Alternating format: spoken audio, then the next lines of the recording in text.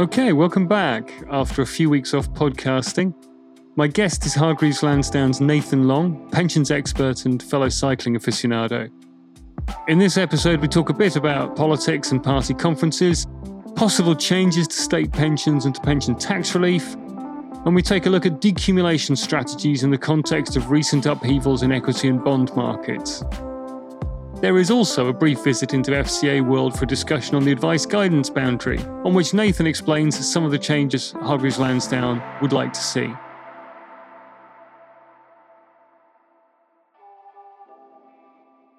And for the record, I didn't ask you to do this podcast just because you were boring me on a bike ride. I was actually, hopefully diminishing disparity in our fitness. I was just basically trying to catch you on a hill at the time, I seem to remember, as you went cycling away from me, which is not something I'm accustomed to, I might point out. And you've got bigger problems than pensions if you're struggling to stay with me on the hills, I think, Tom. It's a work in progress. I was quite jealous of you going to both the party conferences. I mean, I know it's a weird thing, and I'm aware that going to party conferences is just stepping into a parallel universe, and it's tiring, and you're away from your family for a couple of days. But this year, more than many years, I guess it was pretty interesting to go to first the Labour conference and then the Conservative conference. And I was struck when we were out for that bike ride, when I was trying to keep up with you, when you made the observation that Labour felt like a party kind of ready for power. More, which is certainly something I'd not seen on some of the Labour conferences I've been to in the last few years. Yeah, I mean, well, there's no doubt. It was a very, I guess, slick, sort of polished performance, Labour, actually. Lots of consistency and messaging, which wasn't necessarily coming through at the Tory conference. Yeah, unlike the Conservatives. Yeah. And certainly on some of the issues around financial services, talking about sort of the need for sort of a strong, consistent, unwavering approach to kind of give confidence to businesses in sort of taking forward, some of the investment to sort of deliver financial services. So it was quite interesting. I think I left the Labour conference and thought to myself, crikey, I can't wait to see just quite what's going to go on at the Tory conference, because at that point you'd had obviously the mini budget and some of the fallout from that. So yeah, very interesting. I mean, I have to say some of the policy debate at the Tory conference was really interesting. Lots on kind of AI and the ability to kind of use technology moving forward, and some of the regulation that gets in the way, both from financial services perspective and others. So it was interesting, but I guess you're against in this backdrop of the sort of U-turn on the 45p rate of tax all going on in the background. It was, moments of pandemonium within it, I think. Pretty crazy. And the Labour conference, you've met Matt Rodder, the Labour Party pension spokesman, right? Yeah, that's right. Yeah, because I've not met him, I've not spoken to him. I was just kind of interested. Are we getting any kind of messaging coming out of Labour about pensions policy stuff yet? I actually don't think that we have that clarity right now. So I think for me, it's going to be really interesting what you get in the next sort of, I guess, 12 months or so, and starting to see where that policy takes. There's an interesting report out by the Fabian Society, which had a number of recommendations around how pensions may develop. So some bits and pieces around CDC, some bits and pieces around the future of auto-enrolment, and one sort of, I guess, lurking in the background, not as a recommendation, but the future of tax relief on pensions was still kind of a thorny topic that hadn't been yet addressed. So there was that kind of that little dangling carrot in there. We'll come back to that one. The other thing that struck me was at around the time when all the kind of mini budget meltdown was occurring, Andrew Griffith, the Financial Secretary to the Treasury, which is not by no means the most senior ministerial post in the Treasury, he was out and about, quite active, doing media interviews and sort of propping up the government's position and defending the government's position on various issues, which I thought was interesting. And he's not someone I'd come across before. There's all these new people, all these new names, because the other one was Alex Burkhardt, who's we think is we're pretty sure is the new pensions minister. But if you look on the DWP website, it's still just a blank page when it comes to ministerial responsibility. So it's not been officially confirmed that he is the pensions minister, even though everyone seems to think that he is. But I'm kind of interested in how those ministerial responsibilities might shake down and how significant a role Alex Burkhardt will have at the DWP. And in particular, the element of Guy Opperman's job, the financial inclusion bit, whether that might now migrate back to the Treasury, because it's certainly just the appearance to me was that Andrew Griffith is kind of into his stride a lot more than is the case over at the DWP at the moment. Yeah, I guess it's going to be interesting to sort of see how it all comes through.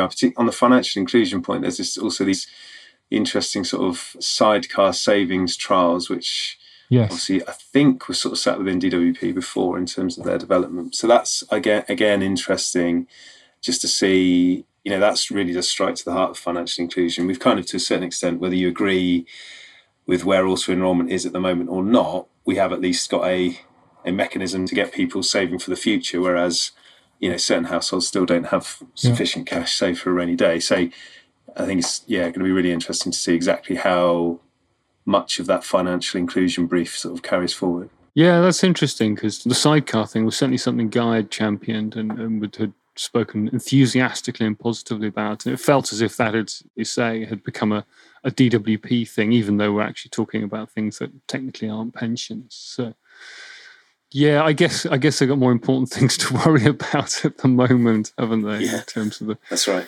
Government decisions. And this may already have grown old by the time this podcast comes out in a day or so, but there's been some chatter in the last few days about things like the triple lock and state pension age, and whether the government's going to mess around with either of those and use those as a mechanism to help balance off some of these vast unfunded tax cuts that they've announced. And you got any sense on either of those, either the triple lock or the state pension age, and whether we'll see a movement on that one? Not really. I mean, I guess the interesting thing, I suppose, to a certain extent, is a state pension age, because we've had a report go in. We know from someone who is now part of the government. Indeed, yeah. But in terms of what that might look like, so I think that's obviously a catalyst to look at that, but that's not going to be a quick change. It's not going to be a politically pleasant change, because you would imagine that we're only going to be getting our state pensions later and later. So it's quite a thorny one to sort of deliver, I think. The other one, as you say, is the triple lock, which isn't exactly more palatable. And the thing for me is how you want to change the triple lock, because in the past, the triple bit of the triple lock, if you like, was the 2.5% sort of floor in terms of the increase, but that doesn't look like it's going to be biting anytime soon. So you kind of then go, well, what do we actually want in terms of reform there if you want to reduce the cost? Is it just sort of piecemeal? We won't increase at quite the rate it should be this year, but it should apply then in the future. I'm not sure. It's, for me, with a lot of these policies, you kind of want that certainty of what it's going to be. And for a long time, the triple lock has probably looked as though it's starting to look maybe slightly unsustainable to keep kind of increasing at that rate. Now, what the right rate is probably unclear, but actually almost to what you want, if there is going to be a change, is to be a proper policy proposal around how that is changed for good. I think what you don't want is these knee-jerk reactions of, well, it's inflation or earnings or 2.5%, but only if the economic conditions prevail that we're prepared to pay that. Do you see what I mean? As long as inflation doesn't get too high or earnings doesn't get too high. So I think some sort of sustainability around that is probably important moving forward. Yeah, I'd question the importance of the predictability around it. I mean, with something like state pension age, yes, you need a bit of a run-up at that. And by the way, I did an interview with Ivan McKee, this member of the Scottish Parliament, last week, and we got onto the subject of Scottish state pensions in the event of independence. And it turns out the two things that caused my Twitter feed to really catch fire, I mean, it's still smoking now, are either state pension and who pays for them in the event of Scottish independence, about which people have very strong views, it turns out. And Who'd have thought? Yeah. The other one is WASPy, if we go on to the subject of women's state pension age and how that one was sold. So basically, state pensions get people angry if you muck around with them.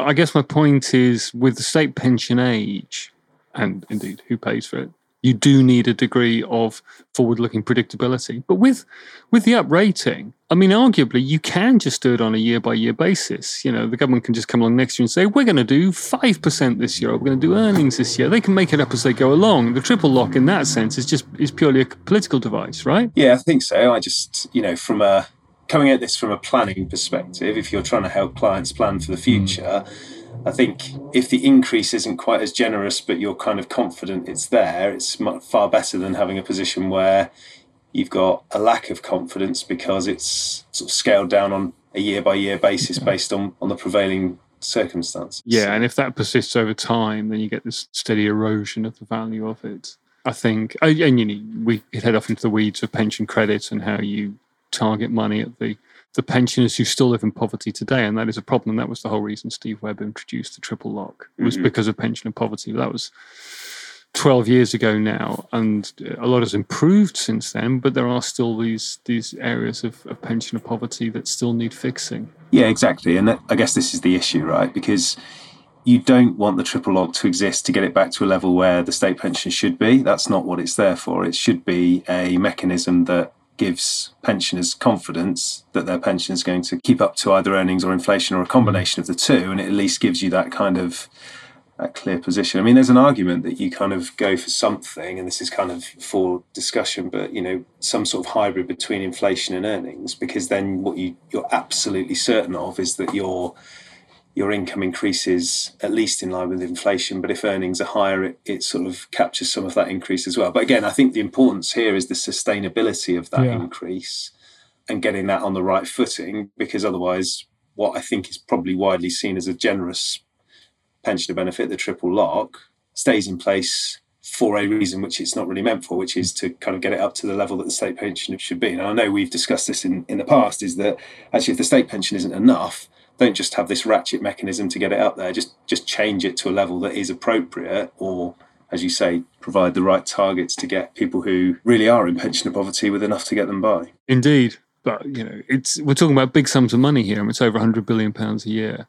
I mean, it'll be really interesting to see what does happen next from a political point of view, and the extent to which this government does start trying to look for ways to balance the books on all this kind of stuff.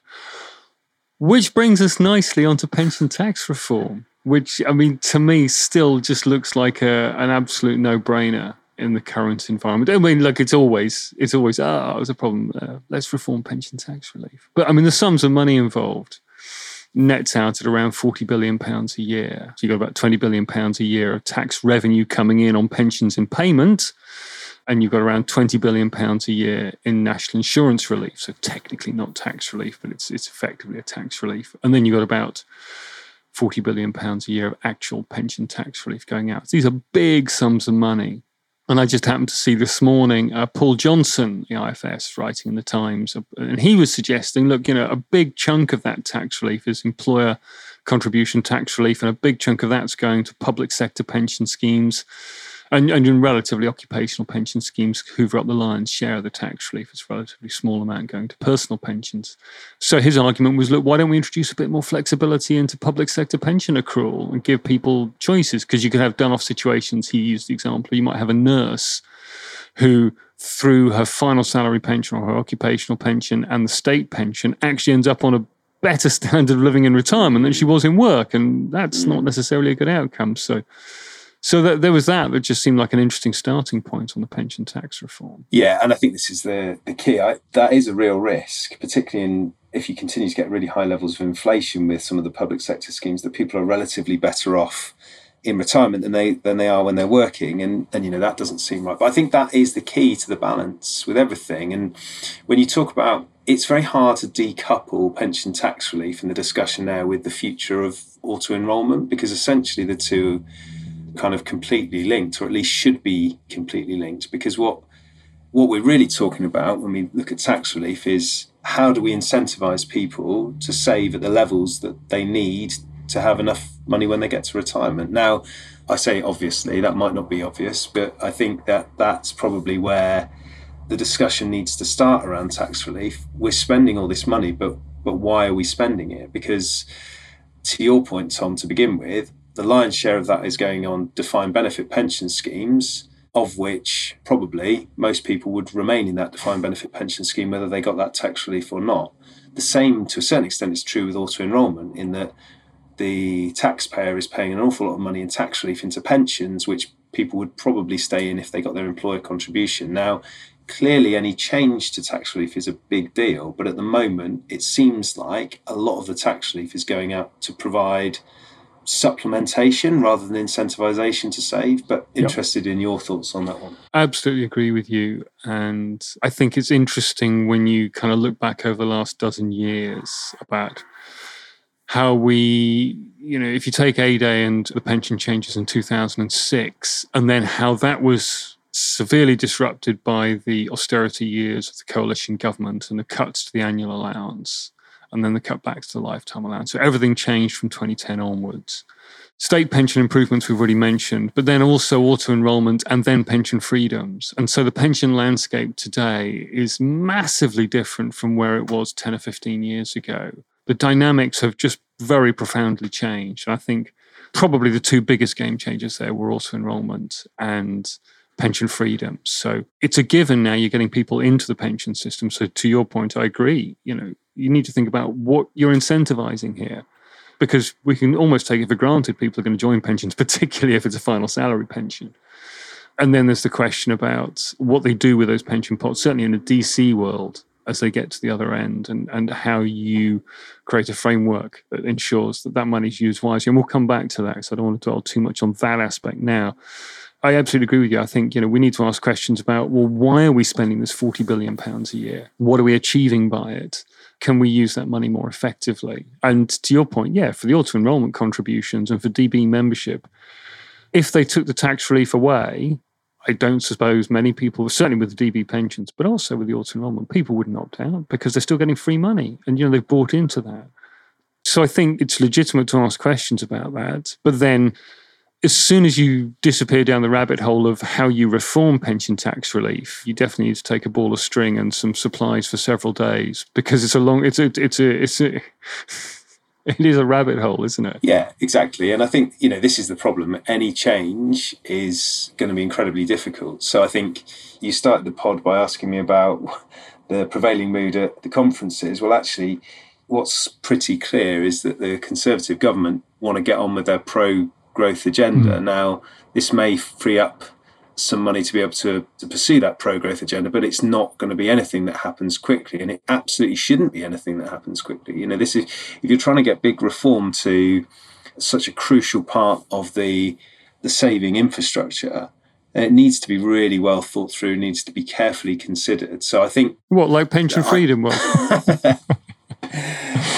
Indeed, yeah, but it kind of worked, didn't it? So, and also, I guess that was responding to a certain extent to the fact that they were responding. They were on track to lose the 2015 general election. So it's just like, what can we do? Let's throw some money at people. For sure, I think the difference is that was quite a popular change. I'm not sure. Yeah. And also, the whole annuity thing did need reforming at the time. It was just a bit bold, and some of the regulatory stuff still struggling to catch up. We'll come back to the one. Okay, I wanted to try a couple of things on you, because I think I absolutely agree with your analysis, and I think if you're going to start mucking around with pension tax relief, it needs to be in a very considered way. And I'm conscious of the political clock ticking again. Look, there's another election to be won, so we need to do something desperate in a hurry, otherwise we're going to be out of power. So it's a bit like sort of 2014 all over again. The one thing that's just always irked me about pension freedoms, not the one thing, but a standout is the death benefits, which has always just looked bonkers to me. That we give you all this tax relief, we'll let you roll out the money tax free. And then if you don't draw on it, well, you can just pass the money on tax free as well. That makes no sense to me. So how about the government just said, use it or lose it, right? When we're not in the world of letting you wealthy people build up 6-figure, 7-figure pots of money and then pass it on to your kids tax-free. That money was tax relieved to encourage you to live in retirement. So could you spend it now? Otherwise, we'll tax it on death. Why not do that? Yeah, it's interesting. I guess if you're going to do that, it's the point of at what point does that become taxable? Is it as soon as you go into drawdown? Is it age 75? How would they reform? I definitely think it's an interesting point to look at. I'm actually probably more interested in that from how it would change the patterns of retirement behaviour than necessarily the amount of money that it raises for the exchequer, actually, because I actually think just broadly with, what some have called the death of annuities, I think a lot of that stems from two things, really. It's the really valuable death benefits if you're in drawdown, i.e. that carrot of you can just leave this sum to your family in the event of your death, which is attractive. And then also At the same time, you had gilt yields falling significantly sort of before pension freedom. But I think you've kind of got these two sort of headwinds of, really generous death benefits plus annuity rates having historically not been very healthy. And actually what that's done is you've seen a shift in retirement behaviour to what we have now. Now, people say drawdown's the new normal. I slightly disagree. I think cashing in your pension and not having a pension is the new normal, which is really the elephant in the room, which kind of needs to be addressed. But I do think that your point around the generosity of the death benefits is interesting, not just from the tax that you may recover or encourage because people would spend rather than keep it in their pension, but actually more so from from how it shifts retirement behaviour. I guess the other thing that's interesting around that is when we sort of see the final detail of sort of social care reform, potentially what that looks like. Because at the moment, again, I think lots of people who have the ability to keep money in their pension are probably slightly wary of gifting any money away earlier on in their life because of the risk of what their care bills might be when they get to their sort of final years. But because they don't have that confidence, it'd be interesting to see if that changes any behaviour sort of moving forward. Yeah, I definitely agree. At the moment, there's an element of quite logically and prudently people hoarding capital against that very later life eventuality, and whether that's their housing wealth or their pension pots, you'd be kind of crazy just to blow it all, unless you haven't got much to start with and you just know you've got to throw yourself on the mercy of the state. But if you've got a choice, you'd probably want to hang on to some of that cash, wouldn't you?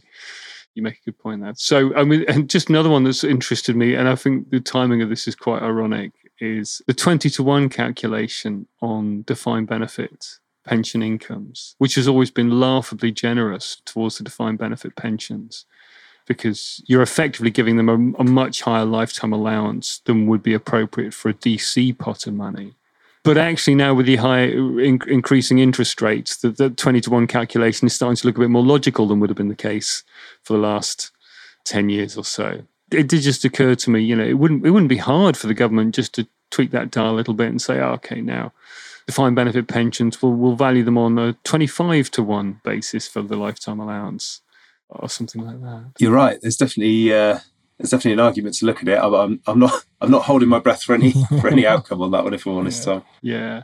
Any other thoughts on the pension tax stuff before we move on? No, not really on the funding of tax relief. I mean, I guess the only other thing, the way that we think about it is, as I say, more from an incentivisation lens. And this is why I don't think you can decouple any discussion around tax relief from what's going on in the auto-enrolment world, because there's groups within the sort of pension industry that are calling for contribution rates to rise, minimum contribution rates to rise to 12%. We did some analysis earlier in a year using the savings and resilience. That's We Hargreaves Lansdown, yes. That is We Hargreaves Lansdown. Yeah. Very good piece of work it was too. Well, thank you. And this piece of work just looked at the impact of not only the auto-enrolment changes that we're expecting to come through by the mid-2020s, so the first pound of earnings and the age 18 enrolment, but also looked at if you went to 12% contributions, equally split between employee and employer. And actually, it looks at the impact not just on your financial resilience for the long term, so your pension, the likelihood of you having a successful retirement because your pension savings are high, but also looks at the impact on the short term measures, so your surplus income, your cash savings, your ability to build other assets, which is really important, obviously, if you're looking to go and buy your first home. So because it has a detrimental effect on your short-term resilience, we're not really certain that a move to a higher rate of contribution is going to be right for everyone. Certainly lower income households really look to be struggling if you ramp up the auto-enrolment contributions much higher. So one of the things that we called for in this piece of work was actually for the government to do more research into the impact of offering employer matching contributions. So some work that we've done at Hargreaves Lansdown, and I'm going back sort of 2 or 3 years here, found that through offering an employer matching contribution, so if you pay an extra 1% into your pension, your employer will match that.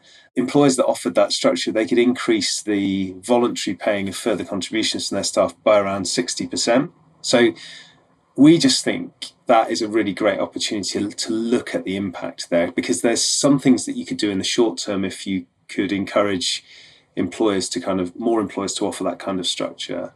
But also there may be opportunities to kind of roll that out as the next phase of auto-enrollment, to say, look, employers have to offer a matching contribution on structure on top, but they don't necessarily need to enroll you automatically at a higher level. And then what that does, it gives choice to individuals to say, okay, I don't want to opt out of my pension altogether, but actually I don't necessarily want to pay in anymore because I've got other priorities, but it's there in the background should I need to. So again, I think if you look at tax relief in isolation and you don't look at how people are incentivized to save, you kind of don't really get the full picture when you come to auto-enrollment as well. And that matching narrative also helps build a bridge from the passivity of auto-enrollment through towards the kind of decision-making that increasingly becomes important as people progress through life. So it's all built around an element of engagement of employers coming to their staff and saying, look, make a choice here. This to some extent is your money and it's on you. So you're in the pension.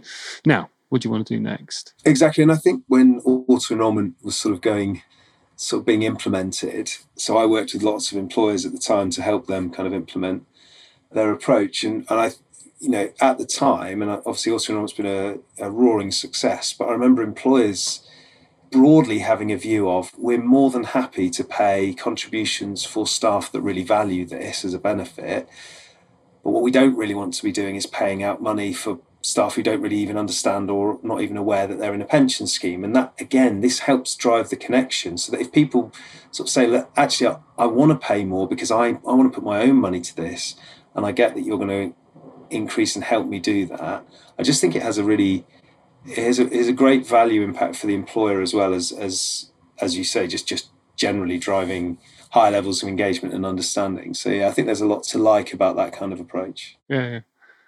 My first proper job, someone put me in a final salary pension and I didn't even realise. So it's like about a year later, oh, that's good, isn't it? I'm glad they did that. Thank you. But that was a few years ago now. Showing your age there, Tom. So, and then there's the whole retirement piece and all the craziness of the last few weeks on the market and what that's done. I mean, okay, so gilt yields were rising anyway. So it's not just a sudden thing. In fact, bond yields around the world have been rising. But I'm kind of interested in how that's impacted on default funds and on de-risking arrangements, and you've got much better access to this kind of data than I have these days. But I did look at a gilt fund that was down about 25% over the last year. I thought, well, that's not great. I wondered if you had any kind of thoughts around that. Yeah, I think, look, just generally, this is really interesting. Again, from that earlier discussion around engagement and sort of getting interest. So, if you look at the actual growth phase of pensions, so the meaty defaults that are trying to grow your money, probably sort of before the age of 50, maybe slightly after, depending on your pension scheme, they've fallen year to date. They're down about 12%, but broadly, in the grand scheme of things, they're still up on average around 15% over 5 years. Now, clearly there are variations between different providers, but if you look at kind of the average, that's broadly what you're coming out at. So still over the longer term, you're getting growth on your money despite, a relatively large fall this year. I guess the interesting thing with default funds then is, how have you onboarded your new workplace pension member to be able to cope with this? So we know, because we, Hargreaves Lansdown, know, because we've been measuring this on a regular basis. We do this 6 monthly. We take a survey of the general population to understand how many people with a workplace pension actually understand that it's invested. And it's consistently only about 1 in 3 people that even understand that their pension's invested. So you then have this slight issue that when you see a big stock market fall, if people don't know their money's invested and they then go and check their pension statement, even though, because of the way these funds are diversified, they're doing relatively good job over a longer term period, and there's good reasons why they'll have fallen this year, that's still going to be quite shocking to someone who doesn't actually understand that their money's invested anyway. So that's, I guess, the starter for this. We also have the risk that at the moment, I think this is just terrible timing, unfortunately, we have the pension attention campaign that's going on at present, which does have a risk, and I know sort of the people involved in sort of designing this were mindful of the fact that you could have a situation where people are checking and they might not understand. So again, I don't think that's a reason not to go ahead with that campaign and to try and help people understand. But it's really important for pension providers that are directing their members to go and find out more about their pension, that they can really easily explain that their money's invested and what this means and why a short-term drop in the value of the pension fund isn't the end of the world. In fact, it's probably a good opportunity if you're a bit younger. Yeah. So that's kind of the default funds themselves. But I'm actually kind of more concerned with these de-risking strategies, and in particular, almost the old style de-risking strategies. So those that would kind of leave you, as you say, 100% invested in gilts, ready to buy an annuity. And the problem is that when I sort of looked at this earlier on average, they've fallen about 38% this year. So you've got a big drop in value there. And that's supposedly, and I'm sure clients... That is going to be quite upsetting if you thought you'd really been put upsetting. Somewhere safe, right? Really and you're by definition, you're about to retire. Yeah, exactly. So I think this is kind of offset because of the rise in gilt yields if you weren't to buy an annuity. Not fully, but it's kind of offset. But if you haven't, if that's not the plan and you want to go into drawdown, then you are going to see a big chunk, and that emotionally is going to be quite difficult to deal with. Now, your options really are to potentially limp through retirement taking less than you would have done previously, or you have to wait and work longer and ride it out. But neither of those is particularly palatable. So tough sell. Absolutely. So I think this is going to be a time when the industry really needs to help people who are in this position, particularly in these sort of more traditional, or I guess older style de-risking approaches, which are leaving people probably a little bit exposed at the moment. And given that around 5% of pension pots that are accessed actually go into an annuity. I mean, like you said earlier, it's a big chunk, hundreds of thousands that just go out as cash, small pots predominantly, mostly under sort of 30, 50,000. So a lot of them under 10,000. Big slice that go into drawdown arrangements. Okay, so your fund value's fallen. Then arguably, if you were going into drawdown, what were you doing in gilts anyway? That arguably that shouldn't have happened. So for the few tens of thousands of people who still buy an annuity every year, some of whom will have a GAR, as you pointed out to me in a previous conversation. But those annuity rates are up, about 50% on where they were 3 years ago. So there's some compensating offset there, but it's still not a good picture, is it? No, absolutely not. I mean, yeah, so since the start of the year, you've got annuity rates up 45%. So that is really, that is hugely attractive. It makes them a much more viable option. Mm-hmm. I think actually the thing with these buying patterns at the moment, so we talked slightly about this after pension freedom, the death benefits, but I think everyone looks at pension freedom and assumes that that's the catalyst for the retirement decisions we see now. I actually think a lot of this is because of annuity rates being essentially artificially low because of quantitative easing. Now, you'll recall, Tom, that you and I did a piece of work when you were still with Hargreaves. I seem to remember the magic number was around 7%, wasn't it? Nearly 6.5%. But yeah, that was we wanted to understand what the appetite to come back and buy annuities was, and it sort of came out around about that level. So we're above that level now. And so what is really interesting to me is to see how does this start to shift retirement trends? Because I still believe, and I think there's plenty of research from other firms that have looked at this, that people do kind of want certainty. Yes. They definitely want it on certain parts of their income. They just didn't want it at any price. And I think that what we see in terms of behaviour now is going to be really, really interesting. So, for example, in the last 3 months, so 3 months to September, we saw 18,000 annuity quotes delivered by Hargreaves Lansdown. That's an increase of 70% on the same period the year before. So there's definitely an increase in those numbers of people looking to get annuity quotes. And that doesn't mean that they'll necessarily jump to do that now, but people are... But they're looking in that direction, right? Yeah. Absolutely. But quite frankly, that's exactly what they should be doing. It doesn't mean that now is the time to go and buy an annuity. It's always a good time to buy an annuity. That's what Nigel Callahan always used to say, wasn't it? I just think we've got a really great opportunity now to be making sure that there's the message going out to clients. If you're in drawdown, your decision-making could be fundamentally different because of this change in annuities.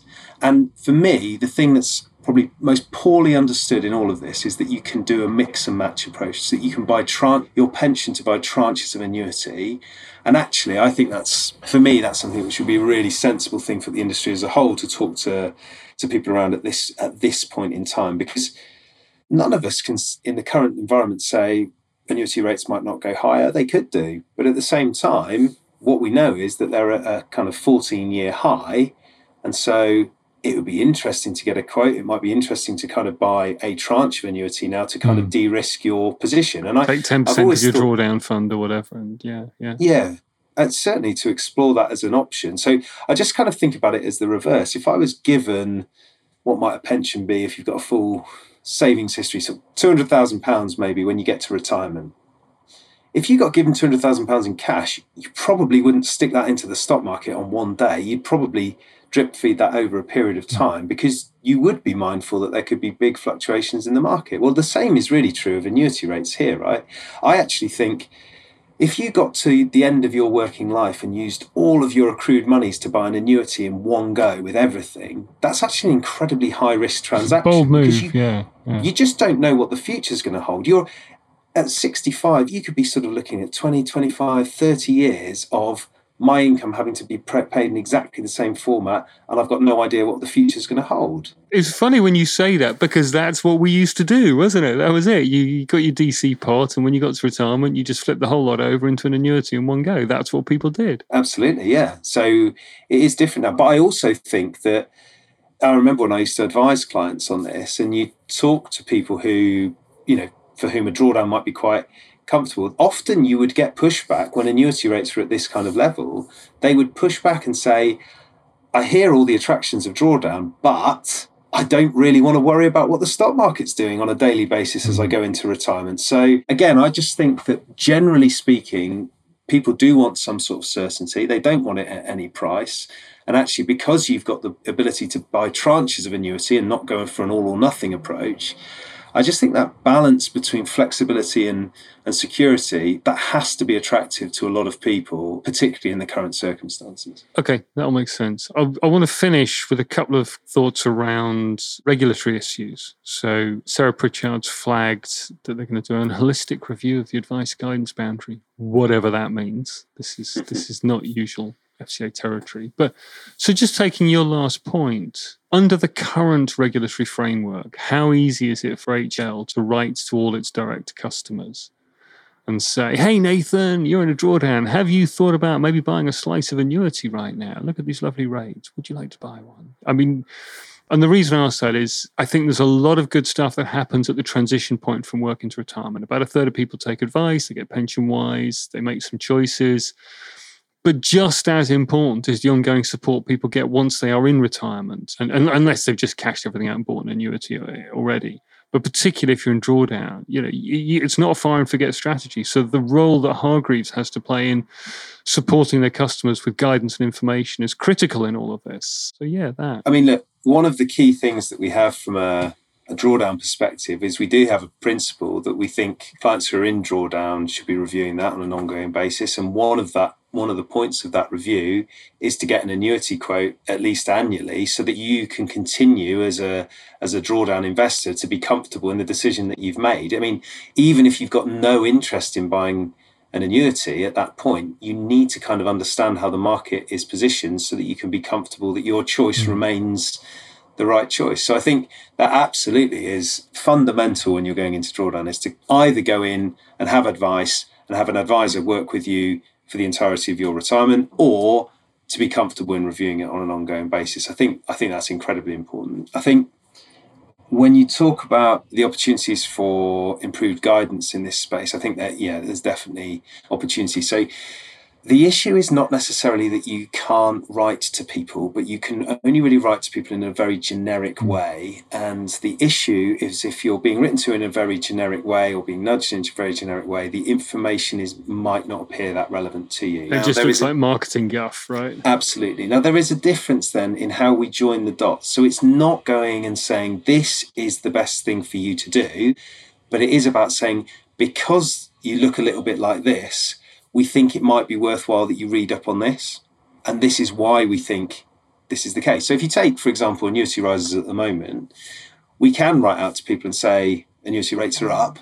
But what we can't do is say, because we know you're in drawdown, because you're sat in cash in drawdown, you may be more conservative in your outlook, annuity rates are up at this amount, it's worth getting a quote. So it's that kind of, as soon as you layer on levels of personalisation, which help to make someone realise that actually we are trying to help them because they're in a slightly different position to other clients, then that's when you kind of cause the issue. So it's the personalisation and then giving the information that's more of the problem, rather than being able to write out with some of these messages, if that makes sense. That absolutely makes sense. And that's the kind of stuff you guys are going to be engaging with the FCA on as they do this holistic review of the advice guidance boundary. Yeah, absolutely. And I think the thing for me that's really interesting here is that there is an element of, obviously Hargreaves Lansdown has a number of these issues that we think a shift in the regime might help us to better communicate with our clients and help improve that decision-making process. But,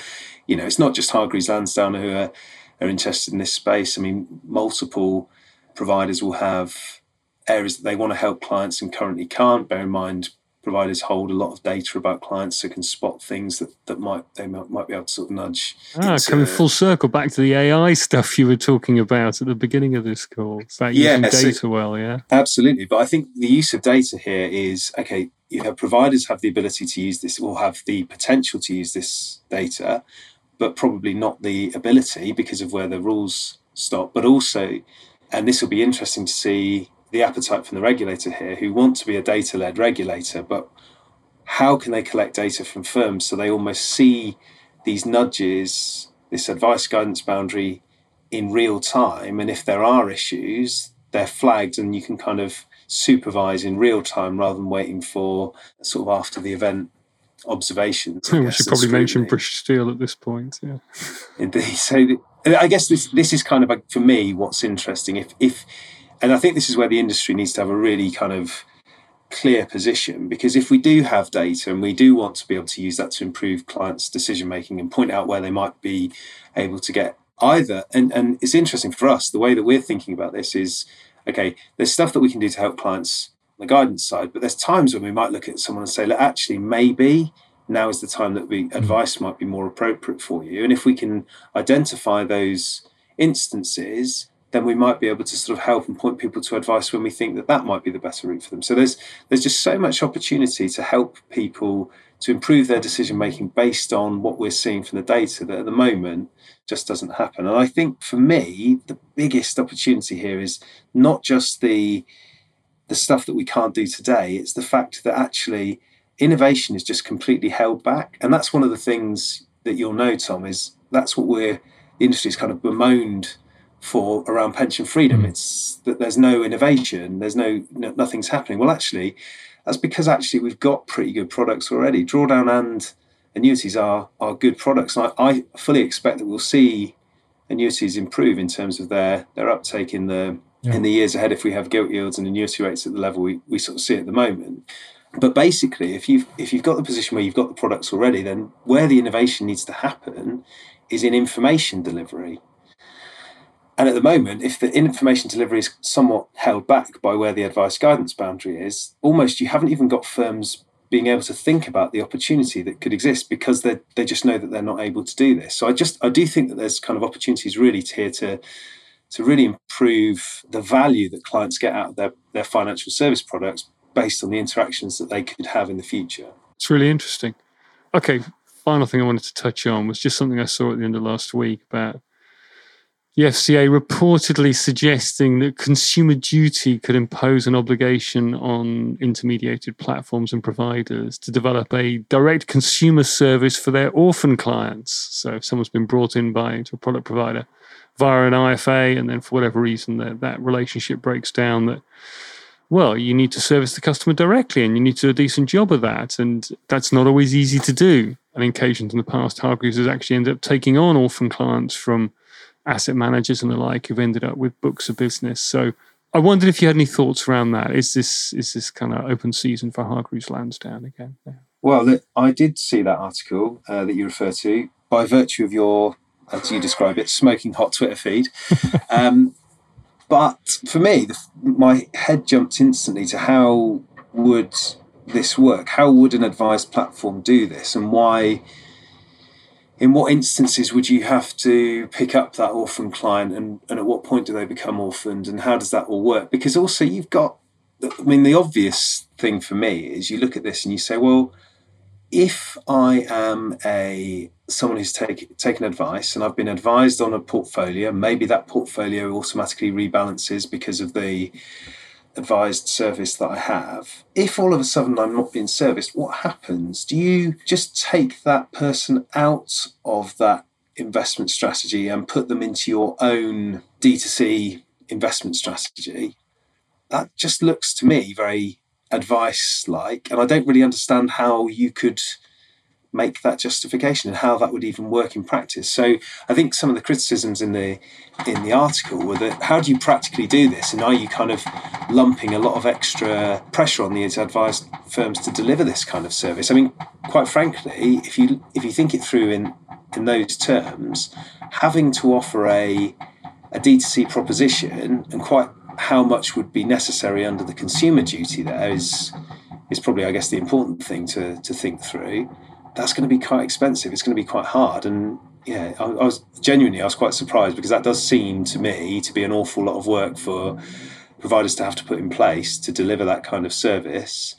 So I suppose the issue is really, and it's always the case, isn't it? The devil's in the detail, depending on to what extent they would have to comply with consumer duty requirements in terms of driving information delivery when you haven't naturally got that relationship like the advisor would have is quite interesting. Yeah, looking down the telescope from the FCA's end, it kind of made sense to me. You've got this customer needs a service. So you need people who are trained to talk directly to your customer. You need maybe an app. You need to be able to look after that customer in the manner to which they might reasonably expect. And this isn't necessarily you having to give them advice, because that was never the deal. But they do have a product with you, and you do provide them with a service. So you need all the kind of supporting customer services information and functionality to honour that obligation to the customer. And in theory, that's kind of always existed, but in practice, it's been fine for intermediated clients to not get that service from their product provider, for the product providers to say, no, well, we just don't do that. But I buy the argument that under consumer duty, that may not be acceptable anymore. Yeah, that's really interesting actually to think about in those. I mean, there is an element whereby having a level of consumer interaction is it's kind of a hygiene factor. It's not a nice, it shouldn't be a really great sort of cherry on top. I mean, there's an element where you just need that anyway, right? I mean, you can't rely completely on the advisor, I would have thought there. But then, and this is kind of more your firm's world than mine, Tom, but how do advisors start to choose their platform? Is there an element of due diligence around the consumer interaction that needs to come into play? Probably not, because they're not, especially when you take on a client, you don't expect them to become an orphan client. You expect to have a relationship with them for the entirety. So it does. There are platforms out there that are just, they're intermediated platforms. Their whole business is built around serving a financial advisor. If all of a sudden that financial advisor isn't there and there's a lonely customer standing out there in the rain, knocking on the door saying, can I talk to somebody, please? Yeah, I can see that's going to get interesting. So anyway, I think the FCA is still trying to work out exactly what good consumer duty looks like.